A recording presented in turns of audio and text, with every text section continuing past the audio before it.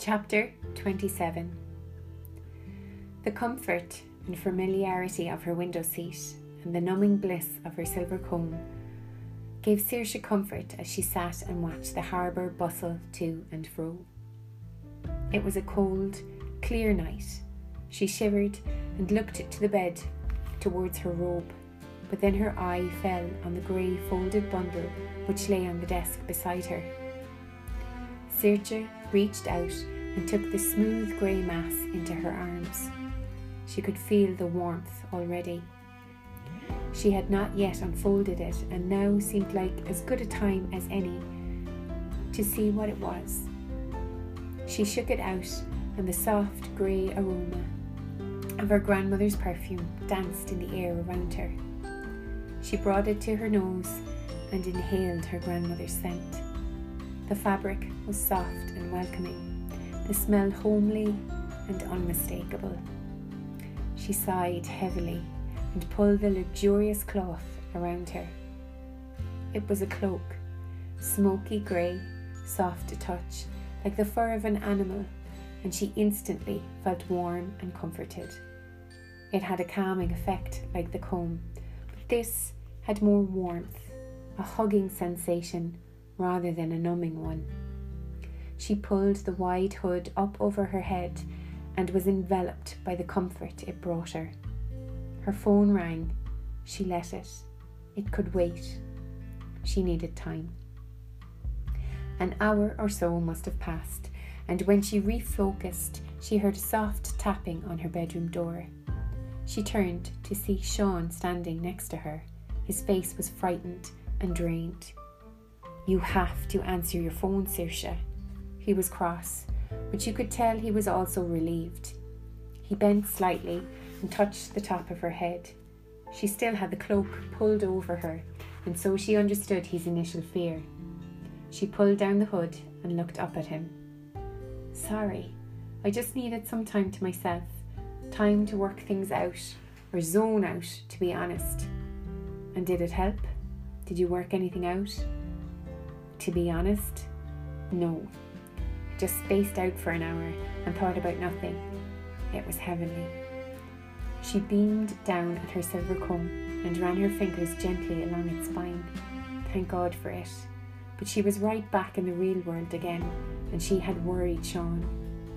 She hadn't meant to, but she had. "I'm sorry. I should have answered. But to be completely honest, I don't know what happens now. The instructions just send us off to Dunluce to scatter her ashes. What happens then? Is it all over? Do I have to live in constant fear of him? Does he even know I exist? I just feel like she's left us with far too many questions and no real way of getting answers.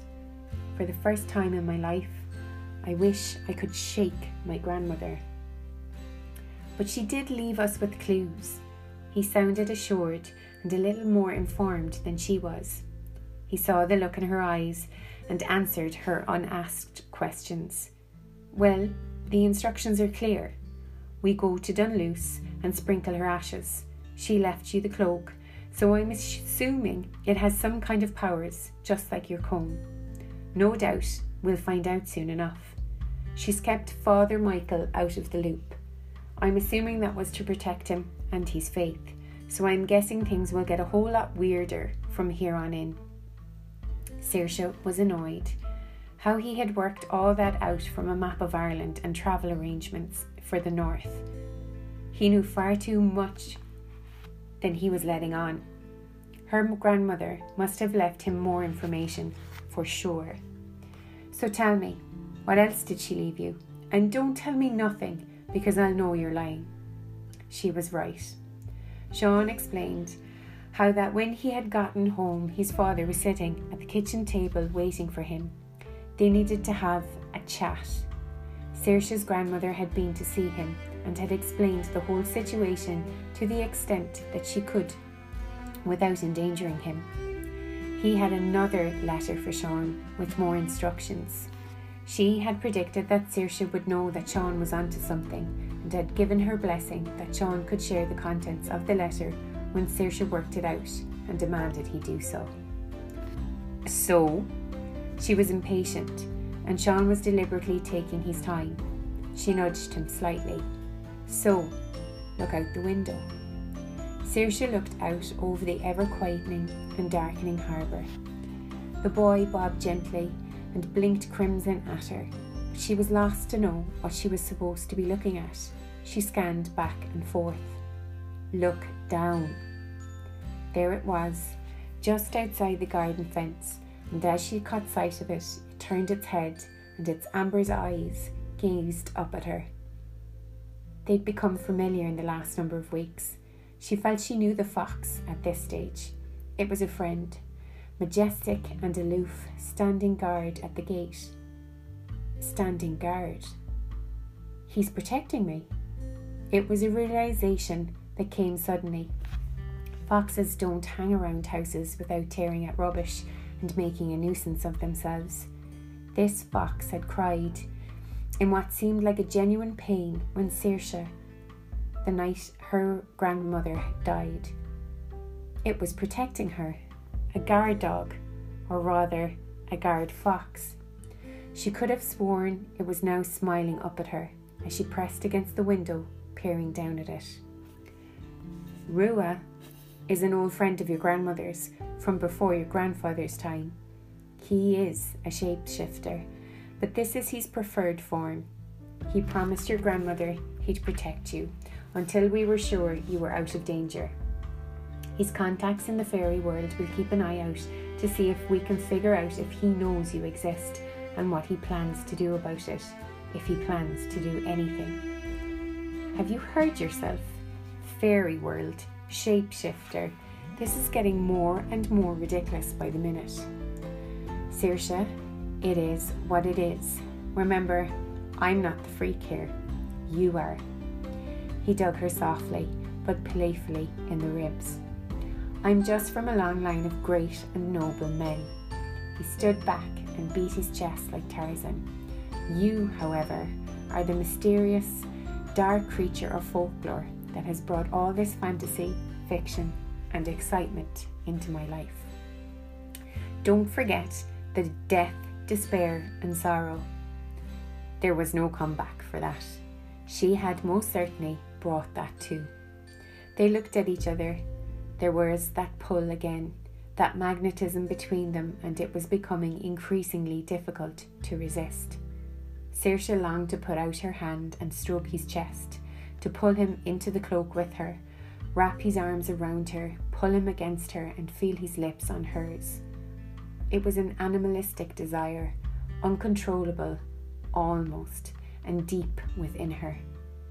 It was a feeling she had never felt before, but one that was intensifying with every unfilled encounter with him. Her breath quickened, as did his. They were lost in each other's eyes, and only a shrill howl from Rua below brought them back to their senses. He's off. Needs to do a thing or two before tomorrow, I'm guessing, so I'm going to stay. It was said so matter-of-factly that Saoirse burst into laughter. The fox outside the window had a thing or two to do. It was insane.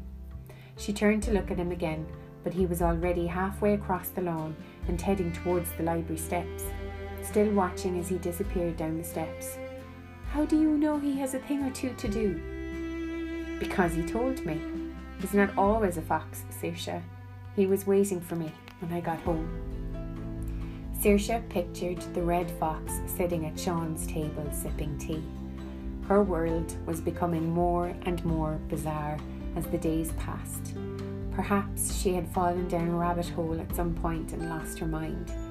Sean looked at her. I know what you're thinking, but remember, he's a shape-shifter. He's quite a big man in reality. The only thing that gives him away are his shocking red hair and grizzly beard. It's exactly the same colour as his fur. So you're on the puka watch while the fox is away. Her voice didn't muster the sarcasm she was hoping for. The ridiculous was no longer so strange to admit. I most certainly am, but your dad says I can't stay in your room all night.